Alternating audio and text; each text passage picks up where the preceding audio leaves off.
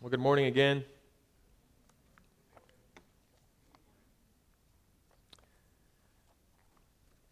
You know, as Austin was reading this text and just saying what a wonderful text it was, and even earlier as I was singing God's praises with you guys, I was just struck again by how amazing this word is. And all of the whole scriptures, all 66 books of the Bible from Genesis to Revelation, are His perfect word for us. All of His word for all of life. But some are just particularly rich, and this is one of those. And just at the same time that I got more excited, I also got a little bit more scared. Like, I'm just so aware of the fact that this sermon doesn't even scratch the surface of what the reality that Paul is letting us into here. So I just again pray that, Lord, this could be an offering to you, and that you would have your way, and that Spirit, you would speak through your perfect word. So what a wonderful text. As we're, I think, 3 weeks into our maybe 6-week study of Colossians here, this is absolutely one of my favorite books of the Bible. Just 3 points this morning. Well, usually there are, but again, 3 points. I'm really focusing in on a little phrase that Paul uses. I believe it's at the end of verse 27, Colossians 1:27. Christ in you, the hope of glory. So hopefully you can remember that phrase as you go away from here, and we'll pound away at it. But Christ in you, point 1. The hope, point 2. And of glory, point 3. So Christ in you. Let's look at that first, and then the hope, and then of glory. Paul speaks of a mystery here that has been kept from basically the world, and even from the Jews, God's own people, for centuries.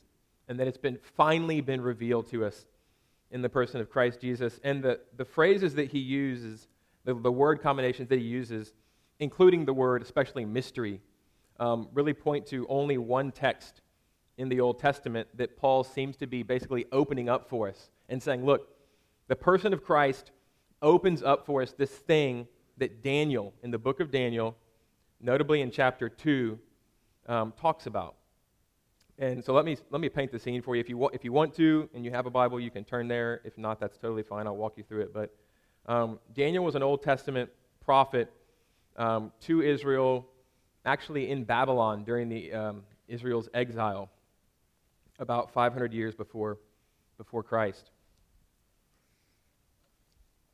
And he served a bunch of different kings faithfully as a Jew. But one of the kings that he served was King Nebuchadnezzar. And King Nebuchadnezzar had a dream in chapter 2. We're told that he had a dream that really just rocked him. It just disturbed him. And he sent out to all of his wise men, their employ. He had people in his employ that were just there to answer riddles and to be wise and to study texts and to interpret dreams. So all the wise men in his kingdom, he was the biggest empire at the time in the known world. He gathered them all and he told them his dream, and he said, you need to interpret this dream for me. And none of them could. And actually, I believe, I just said that, he actually said, you need to tell me what the dream is, and then you need to interpret it for me. And nobody could, and so he was going to kill all the wise men. He was a pretty impulsive, pretty hasty guy. And in an ancient Near Eastern potentate, you could just do whatever you wanted to. And so he basically said, I'm going to put all you guys on a pole, and I'm going to burn all your houses down, and everybody you know, I'm going to burn you down if you can't tell me my dream and its interpretation. It was this great mystery, and God reveals this mystery to Daniel, God's prophet. Daniel comes in and he saves all the lives of these wise men in Babylon through interpreting and telling the dream to Nebuchadnezzar. And the dream is essentially, Nebuchadnezzar had a dream, of a big statue, a huge idol, really. A big statue that was various metals all the way through. A huge statue on a plain, and its head was gold, and its shoulders were silver, and then its midsection was bronze, and then down below it had feet of partly clay and partly iron, a really strong metal. And so Daniel tells him this, and then he goes on to interpret the dream. And the dream is essentially this, that this statue represents the world and all of its power, and these various kingdoms that are reigning now and that will reign all the way until the feet, which are the Roman Empire, partly of iron, partly of clay. very strong at first, and then later more brittle as the empire waned, really, in its unhealth. And so Daniel says basically one of the mysterious things about that's not a mystery. Okay, that's interesting. But the mystery really is that it focuses in on this little rock. And Daniel says there's this rock it was part of your dream, that it's not cut out by any human hand. It's this rock that by comparison to these beautiful metals that this statue is composed of, it's not impressive. It's not cut out by human hands. In a sense, it's other, it's divine. And it comes and it smashes, it attacks the feet, the Roman Empire. It smashes the feet of this statue, and then all of the others successfully, all the other bits of the statue just break up and bust up into pieces. So it destroys this world order and every world order, and it grows from a stone, from a rock, into a huge mountain, and the mountain fills the earth. And it's a mystery. And then Daniel goes on in chapter 7 to speak about this again, really, and to talk about the fact that this stone that grows into a whole mountain, whose kingdom grows and takes over everything, he's like a son of man, is the title that Daniel uses. And he actually approaches God, the Ancient of Days, and he takes his seat with the Ancient of Days, and he's given all dominion and all power and all rule. So that's the mystery.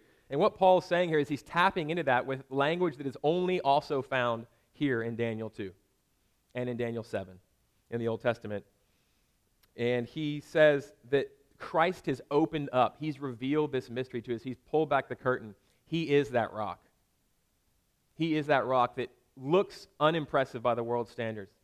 And rather than asserting his own power and influence, came and led the life of a servant and actually kept the law for us, though he didn't have to, and actually died the death that we deserve, that keeps us, that we owe God, took our sin that keeps us from God and became our sin for us. And through that death, through submitting himself to the will of the Father on that Roman cross, even unto death, and being buried in the ground, enduring hell for us, there was a power that went forth that was like an atomic power when the atom is split, that is just by stages, by degrees, by waves, going out into all the earth and creating this kingdom. This kingdom that's an upside-down kingdom of where power goes out largely through weakness. Anyone is welcome to come. That's another part of the mystery here that we're going to look at, that we're going to unpack. Anyone is welcome to come. It's not just Israel. Israel becomes all the nations, as was prophesied first to Adam and then through Abraham. He will be a blessing, to all nations. That Israel, this is how, is that through Christ alone, anyone can come. Any of the 90 plus or whatever nations represented here in this area, any language, any people of any culture can come, but there's only one way. It's through this rock. It's through this Son of Man, this divine figure that takes his seat with the Ancient of Days. And I've already gotten into it, but the first point, Christ in you, there's this global aspect to Christ in us. Christ in you. The you is plural. The you is to the church, as Chris said earlier. Christ in you, the hope of glory. There's this global aspect that really kind of going back to Daniel. I know it took some time, but going back to Daniel helps us to see. There's this global aspect. It's not just Christ saves me. It's not just that Christ makes us a people. It's that Christ makes us a people who are able, by his grace and his blood alone and his sacrifice and his life and his death and his reign, to see his kingdom begin to take over the entire earth. Every culture that he puts us down into, every people group, every language will one day bow. And we see his kingdom going forward by turns, largely through suffering. So that's part of the mystery, is that this Son of Man, this messianic figure, for centuries and centuries, the Jews could not figure out, he's both powerful, he both shares the throne with the Ancient of Days, and he manifests his power through weakness, he suffers, Isaiah 53. He's like a lamb led to slaughter. His beard is plucked out. By his stripes we are healed. There's this suffering Messiah and there's this power Messiah. What Christ reveals to us both of those realities in one man. And in that way, he makes a road for us to follow him by. Do you want to see my kingdom come? Do you want to see my mountain fill the whole earth? It's going to. Do you want to be part of it? A large part of following me is through suffering. My power goes out through weakness. That's the economy of the cross. It's totally contrary to the way of the world, to asserting myself, to stepping on other people to get to the top. It's the way of Christ. It's the way of the cross. But power, and a greater than atomic power, goes out. So that's part of the mystery. So that's a global aspect to Christ in you, point one. There's also a personal aspect, which has been touched on in Chris's comment tacitly and then also by me. There's a very personal aspect to Christ in you. I mean, even that phrase sounds so very intimate and so very personal. I mean, the idea that Christ is the living God, worthy of our worship as a man. He came humbly as a man, and that he can actually live inside of us as we trust in him, as he sends us his Holy Spirit and he makes a home in us. That is so tender. It is very personal. Like I said, this you, Christ in you, it's plural in verse 27. He is making us a people. That's why we hug and go on, and I love the passing of the peace, as whatever we call it, but that time right before the anchor comes up where we just catch up, and I see you as you are, which even if I've only met you for the first time, if you are in Christ and you've come for the first time, you are a brother or a sister of mine. He's making us a people. No matter how disparately we may be connected, if we don't even really share much of a language, if you come in here not knowing a lot of English, if your culture is completely different, if you've come from Iran or from Afghanistan or from Nigeria or from South America or from China,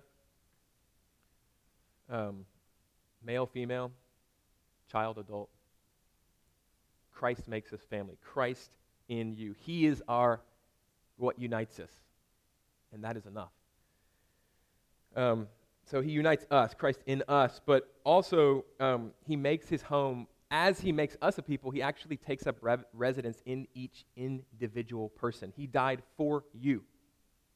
As an individual, that's the doctrine of particular atonement to which I hold, which is not that Christ's sacrifice was limited, but that he died with you on his heart, if you are his indeed, if he has chosen you, if he has come for you, if he is coming for you, if he is knocking on the door of your heart. He didn't die for this faceless sort of mass of people and hope somebody would come. He came after you, and he is drawing you to himself. He is a personal savior of persons, of individuals. He had you on his heart. As the high priest in the Old Testament put the 12 tribes of Israel and their stones over his chest before he walked in to offer atoning sacrifice in the Holy of Holies, so Christ had us on his heart. He had your name on his heart as he went to the cross. What that means is that he died for you. So he takes up residence in us as we trust in him through his Holy Spirit. That's also part of the mystery. Now, I want to dig in before moving to point 2 briefly into more of why it's such a mystery. We've touched on some aspects. But God in you, God in me, God in us is a problem. If you have trusted in Christ, he's given you his Spirit, and he is alive inside of you. That we take that for granted, but it's really a problem. It was before Christ came. Let me put it that way. Let me put this with a question. How can the one holy God, who is a consuming fire, Hebrews 12:29, how can he live inside of a sinful creature like me, like you? The Bible doesn't just say that we commit sins. It says that that's our identity before Christ. We are sinners. It's who we are. It's our disposition to be opposed to God, to want to rule our lives ourselves. We run from him. We shake our fists in his face. Even if we come to church and act religious, we want to be on the throne. That's how we're born, and that's how we live until Christ gets a hold of us. So how can a holy God who is a fire live inside of a sinful creature, a sinner, without destroying that creature? He can't any more than a fire can live inside a house of hay.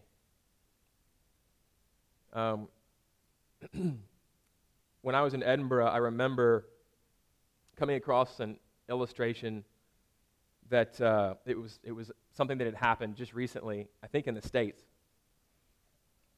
And there was a man who had stayed in his house and in a particular chair, like a lazy boy type chair, a recliner, for so long that his skin had actually grown into the chair. Part of that was, but he got to the point where he couldn't get up anymore, and so he would just use the chair for all sorts of things, and you can imagine. He didn't even get up to do that kind of stuff. So it was a pretty disgusting and sad story because they had to eventually cut a hole in the house to try to save his life and pull him out with an apparatus, and when they separated him from the chair, he died. That's the biblical picture of us in sin, that sin has grafted itself into us and is the power that controls us, with Satan as our prince until Christ comes and rescues us. That is our totally depraved condition. In every part of who we are, our mind, our body, our emotions, our spirit, we are captive to sin. And we don't just sin, it's who we are, it's what we do. And so that's part of the problem. So when God comes in, the fire of God comes in to take up residence in us, our constitution being sinful, the fact that it's wed itself to us and bound itself to us means that we're in trouble. Again, it's like a house of hay on fire. We will burn up. It won't just take Christ can't just take the sin away, strip the sin away from us, because we are sinners. It would destroy us because of our constitution. And so what he did is, in taking our place, he actually became sin. That's such a mysterious verse, 2 Corinthians 5:21. It always has been for me, and it still is, and it will remain so. But I think part of the mystery is unlocked when we see this is who we are. Sin is our constitution when we're born into Adam, our father, who represents us. And Christ as our substitute, actually on that cross, it says he who knew no sin became sin, took our place. So that we might what? What's the converse? So that we might become, there it is. Not just take on, so that we might become the righteousness of Christ. It weds itself to us, his own righteousness. Not ours, his. And it actually becomes, as we walk out the Christian life, part of who we are. So what does this mean for us as we look to Christ and as we have Christ in us, the hope of glory? Let's look at the global aspect first. I had a friend this week challenge me and do what friends do, challenge me and say, I need more application, which is true. And Nathaniel, my brother's always saying that. More application. So I'm going to really try to make an effort here at the end of each point. So this is the application section. What does this mean for us? All this truth. Let me take a few minutes to download some of this. Let's look at the global aspect of Christ in us first. It means that although elections matter, okay, it's only appropriate that I talk about elections during. I'm not gonna stump for a candidate. Don't worry. Don't get nervous. Although elections matter, they, thank God, are not ultimate. Okay? Christ is reigning, and he's putting all his enemies under his feet. He has destroyed the power of sin and the devil, and he's begun the process through his resurrection of making all things new. Our citizenship is not first as Americans or whatever citizen we are to whatever country. Our citizenship is first in heaven, Paul says in Philippians 3:21. It's in heaven first. And we are Americans, or whatever else we are, secondly, not primarily. In fact, I want to put this point squarely. We will be better citizens of whatever country we inhabit. Let's say America. We will be better Americans the more we realize that our primary allegiance is to Christ. So let me give you a few examples of that. Paying your taxes. If you realize that, first of all, especially the more money you have, the more you can squirrel away and hide away in dishonest ways, but you can find loopholes, and loopholes are fine if they're legal. But there are lots of ways of not paying your taxes illegally, especially the more money you have. If you're just American, if that's your first allegiance, then you're probably going to find ways to do that. You're probably going to be very tempted, the more money you have, especially, to be dishonest. But if your first allegiance is to Christ, and you know that he sees all things and that he's laid his life down for you and he's called you to a life of holiness, be holy as I am holy. Not because you have to, but because he's paid the price for you. He loves you. You get to. You're new on the inside. You want to please him. You trust him. You're going to be more honest, even in the way that you pay, small example, your taxes. Okay, another example, loving your spouse. Our government never talks about how important the family is in divorce and how that's, the fact that divorce is so rampant, for instance, has just sort of torn the fabric of our country apart. We never hear that stuff, but that's so foundational. The first society is the family.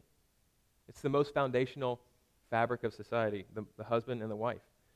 And that's one of the reasons the church is so good for the nation because we are a family committed to one another and committed to the outsider and committed to the weak and the infirm. That's good for a country. But back to this example, loving your spouse. If you're a citizen of America first, you can find a lot, especially here, no-fault divorce in Texas, you can find easy, tons of reasons to divorce. Or just to not be loving to your spouse. I mean, look around you. You compare yourself to somebody else, another American. It's not that, I can kind of do what I want. I'll meet you halfway. No. Christ says, I hate divorce. And Christ says, love your spouse as I love the church and gave myself up for her. And so there's such a higher call than just the call that America gives to its citizens to be good spouses, which it really doesn't. So you'll be a better spouse if you realize that your first citizenship is with Christ, secured in heaven.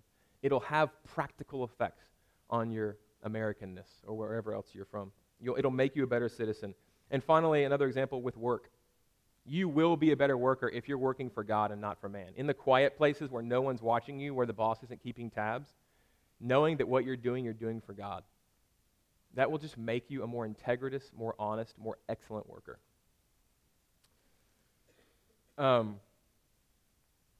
Okay, now let's look at the personal aspect briefly before going on to, and point 2 is quite short and point 3 is pretty short too, so don't worry. This is the lion's share, all right?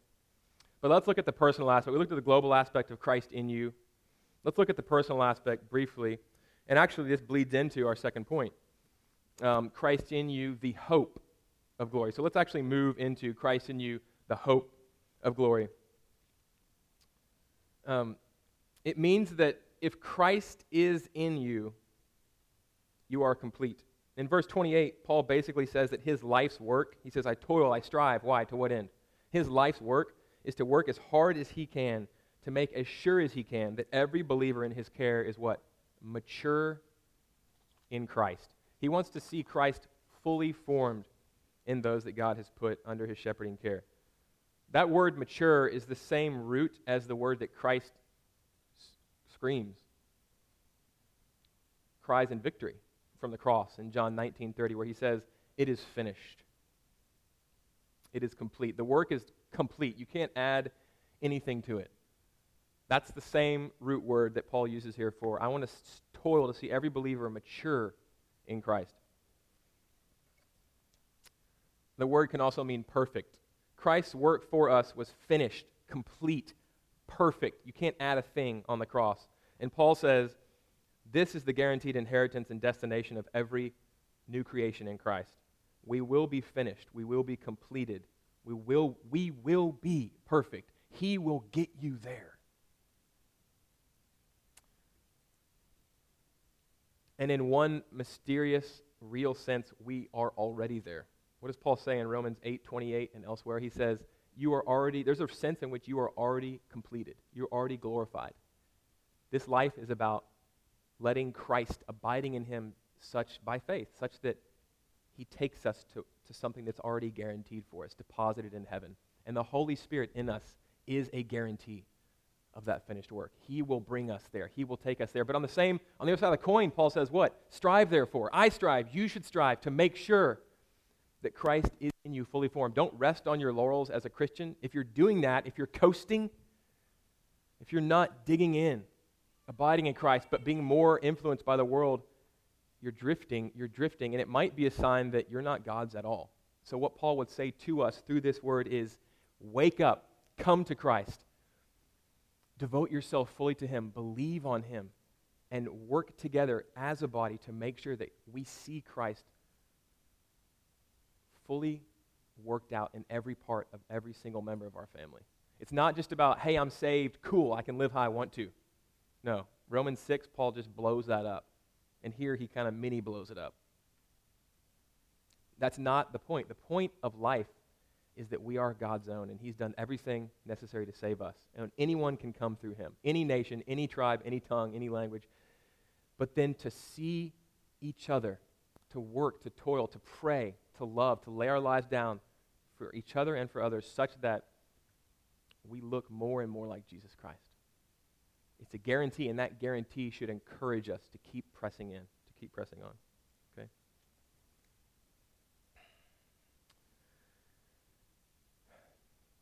Now,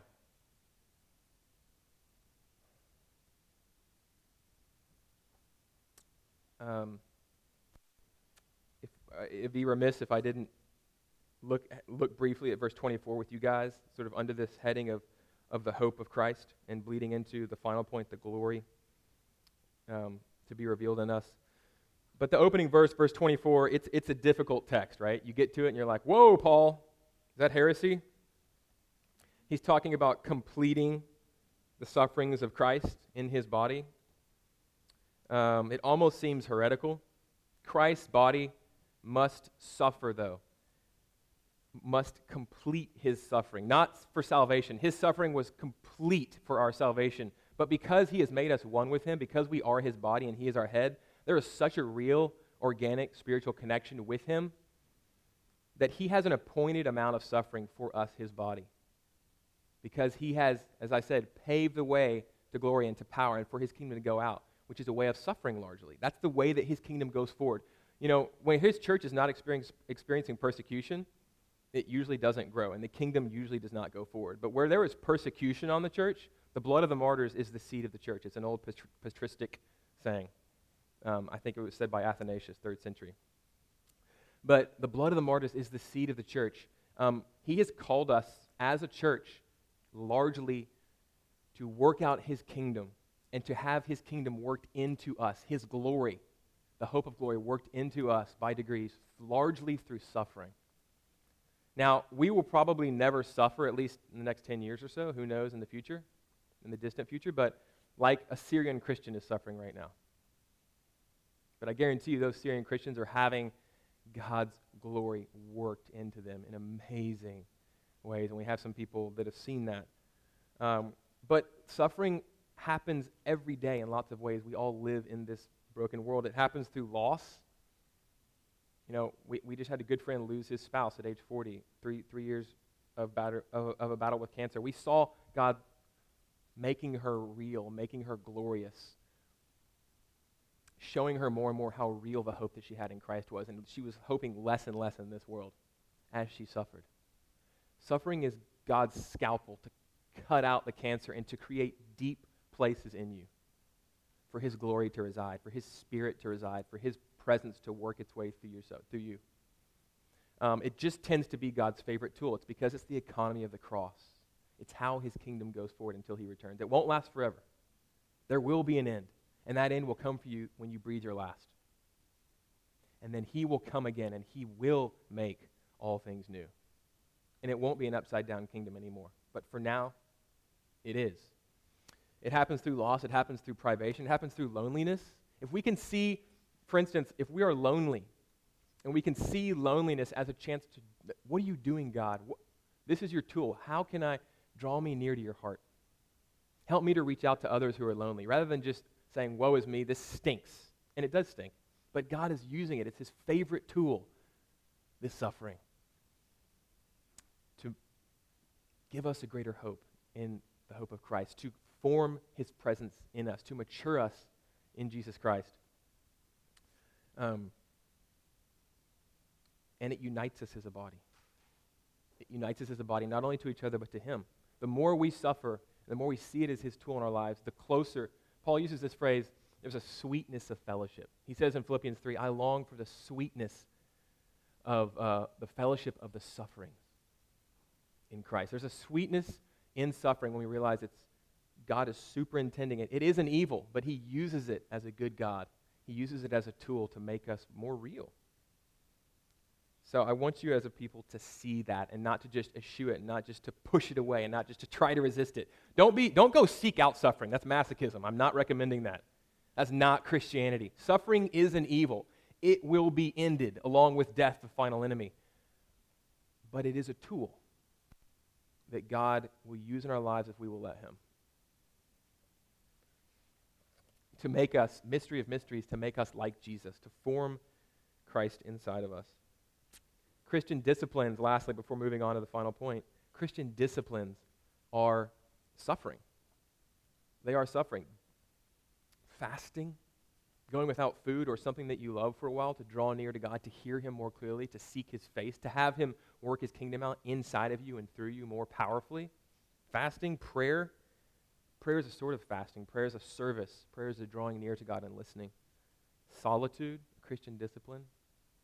I think of Richard Foster's Celebration of Discipline. It's a good place to look at. I wouldn't endorse all the esprit even of the book, but we've lost a sense of our Christian disciplines. We don't do those to measure up. We're already perfect in God, but to see Christ worked out in us, to crave him and his glory and his kingdom more, to tilt more into what's coming, into Christ, into what he's calling us to.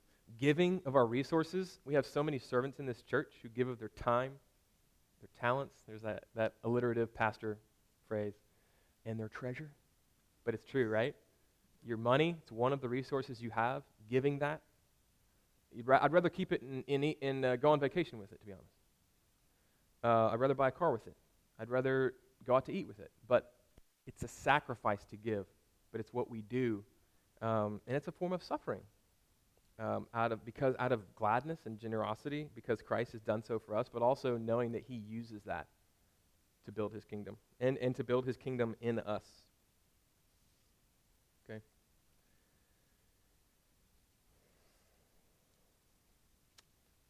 So that's some of Christ in you, the global and the personal aspect. It's some of the hope that we have. And before moving into the glory, which is just a story and then a few comments and a close, okay? Christ in us, but the hope, lastly, before moving into the hope, what? Of glory. Talking about glory for a second. One other thing I want to say about hope is that it is hopeful that Paul uses this phrase, that there's a hope of glory, of something better, of a reality that's coming. In other words, he's saying this is not as good as it gets.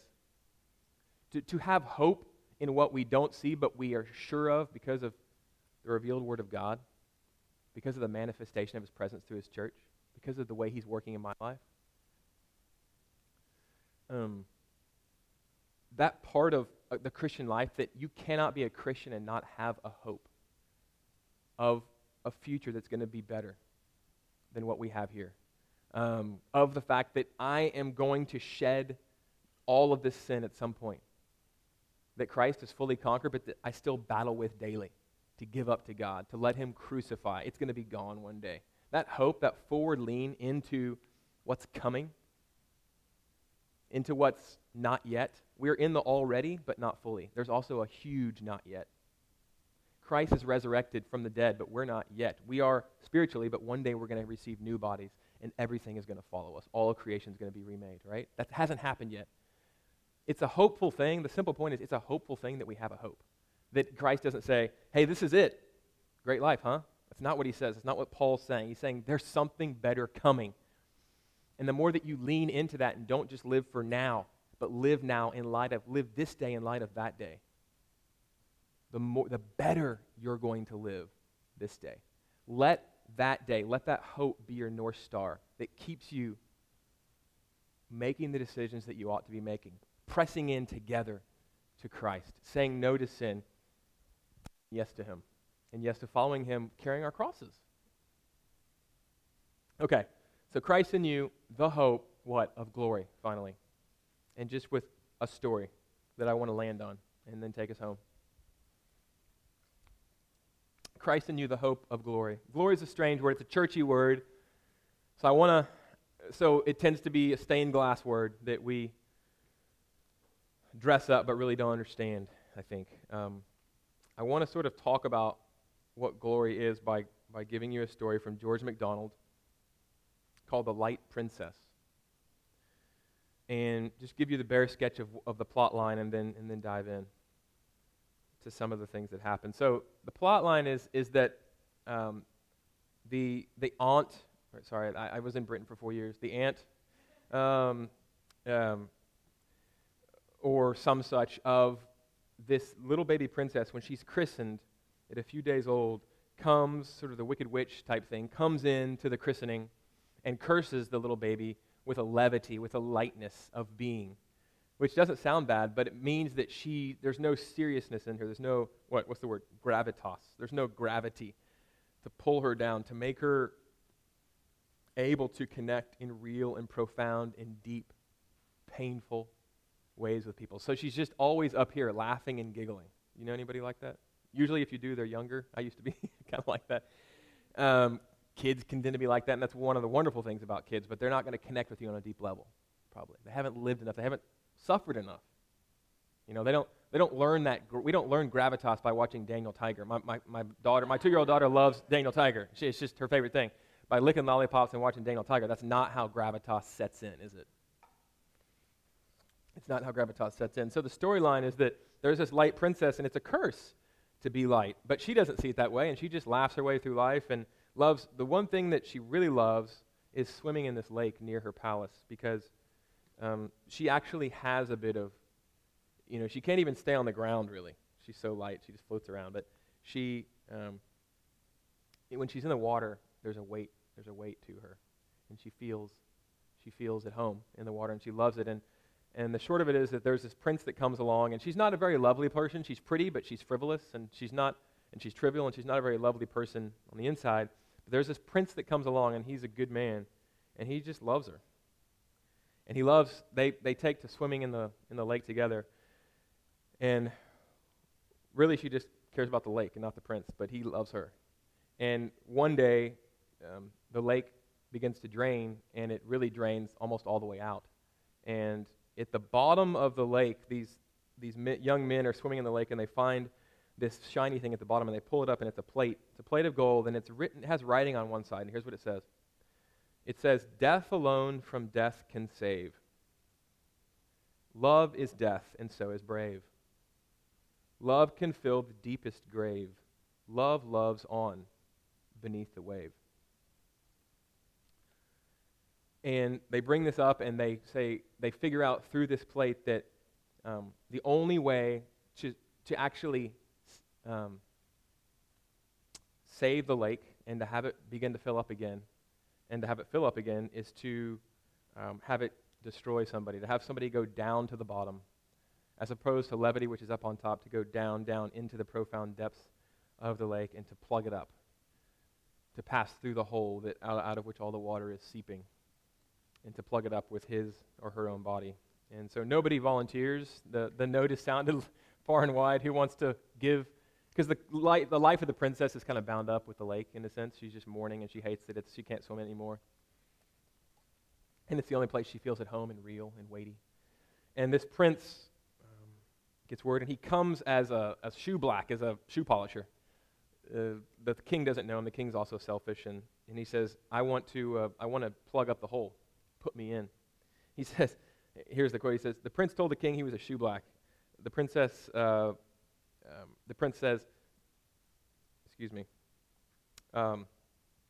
later, the princess says, they told me it was a shoe black that wanted to save my life by plugging up the hole. And he says, so I am, said the prince. I blackened your little boots 3 times a day because they were all I could get of you.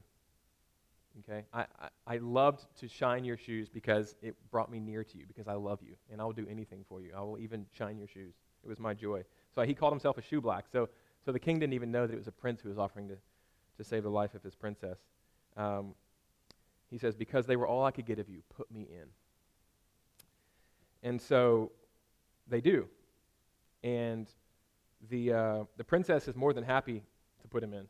You know, she's just glad to get her lake back, really. Again, frivolous, trivial, doesn't know how to love because there's no gravitas in her. And he puts himself in, and he has her. His only request is that she feed him like stuff while the water's rising and coming up to below his chin, and then up to his lower lip, and between his lips, and then right up to his nose.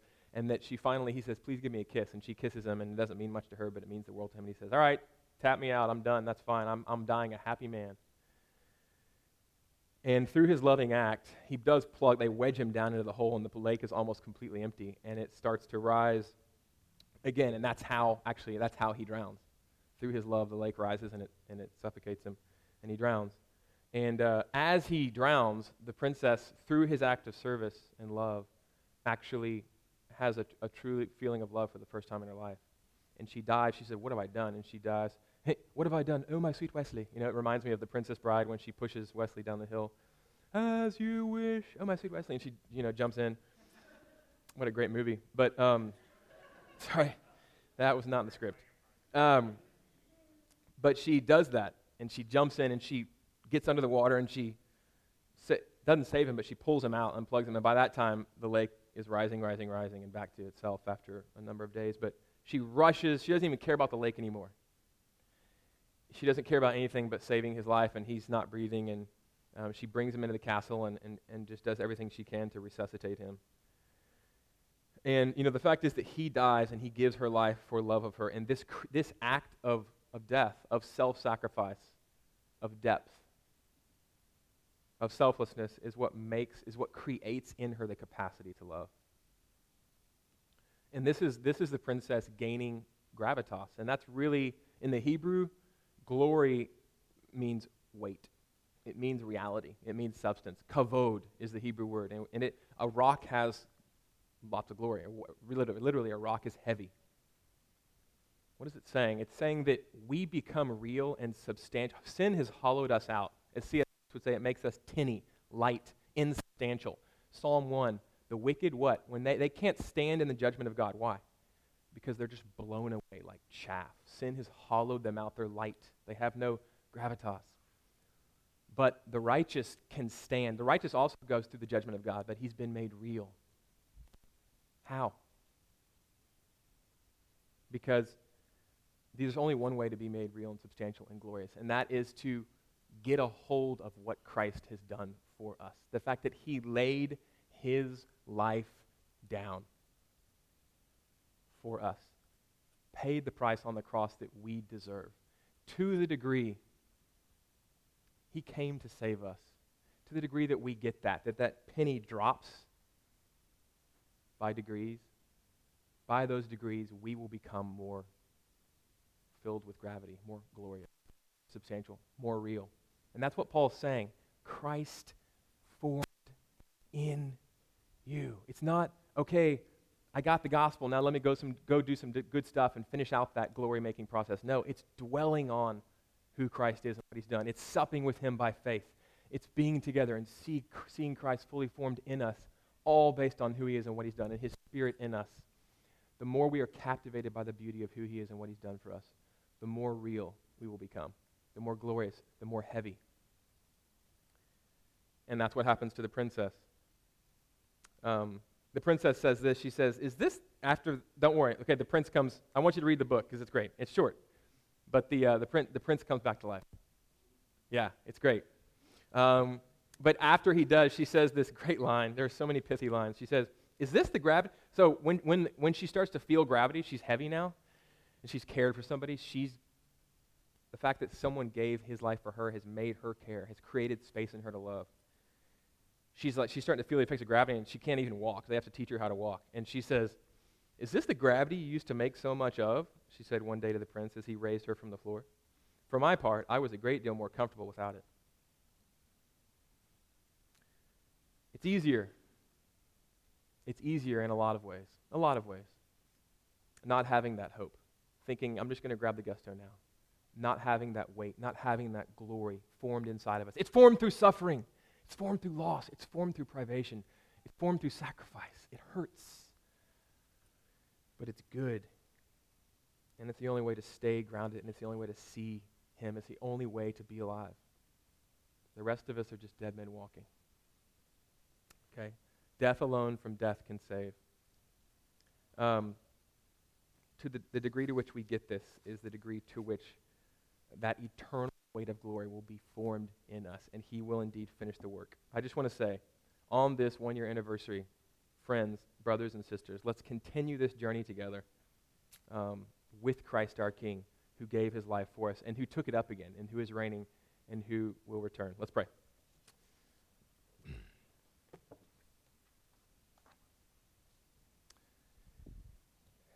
Father, I thank you for giving us your Son, Jesus, King. I thank you for being that prince that gives meaning to that story, that plugged up the hole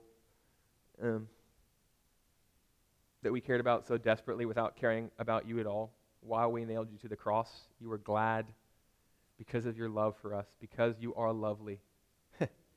And your love makes us lovely. You were glad to die. You were glad to die.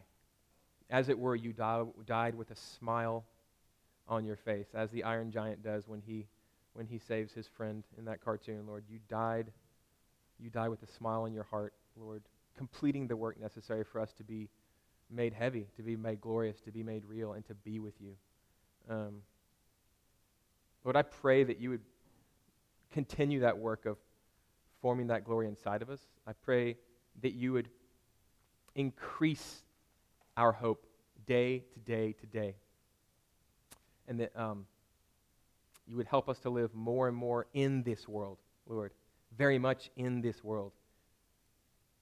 Living out your presence in this world, seeing culture beautified in this world, seeing people saved and brought from death to life in this world, caring about where you've placed us, but not of this world. Lord, less and less may it be until we see you face to face. We love you, King Jesus. We thank you for giving your life for us. Amen.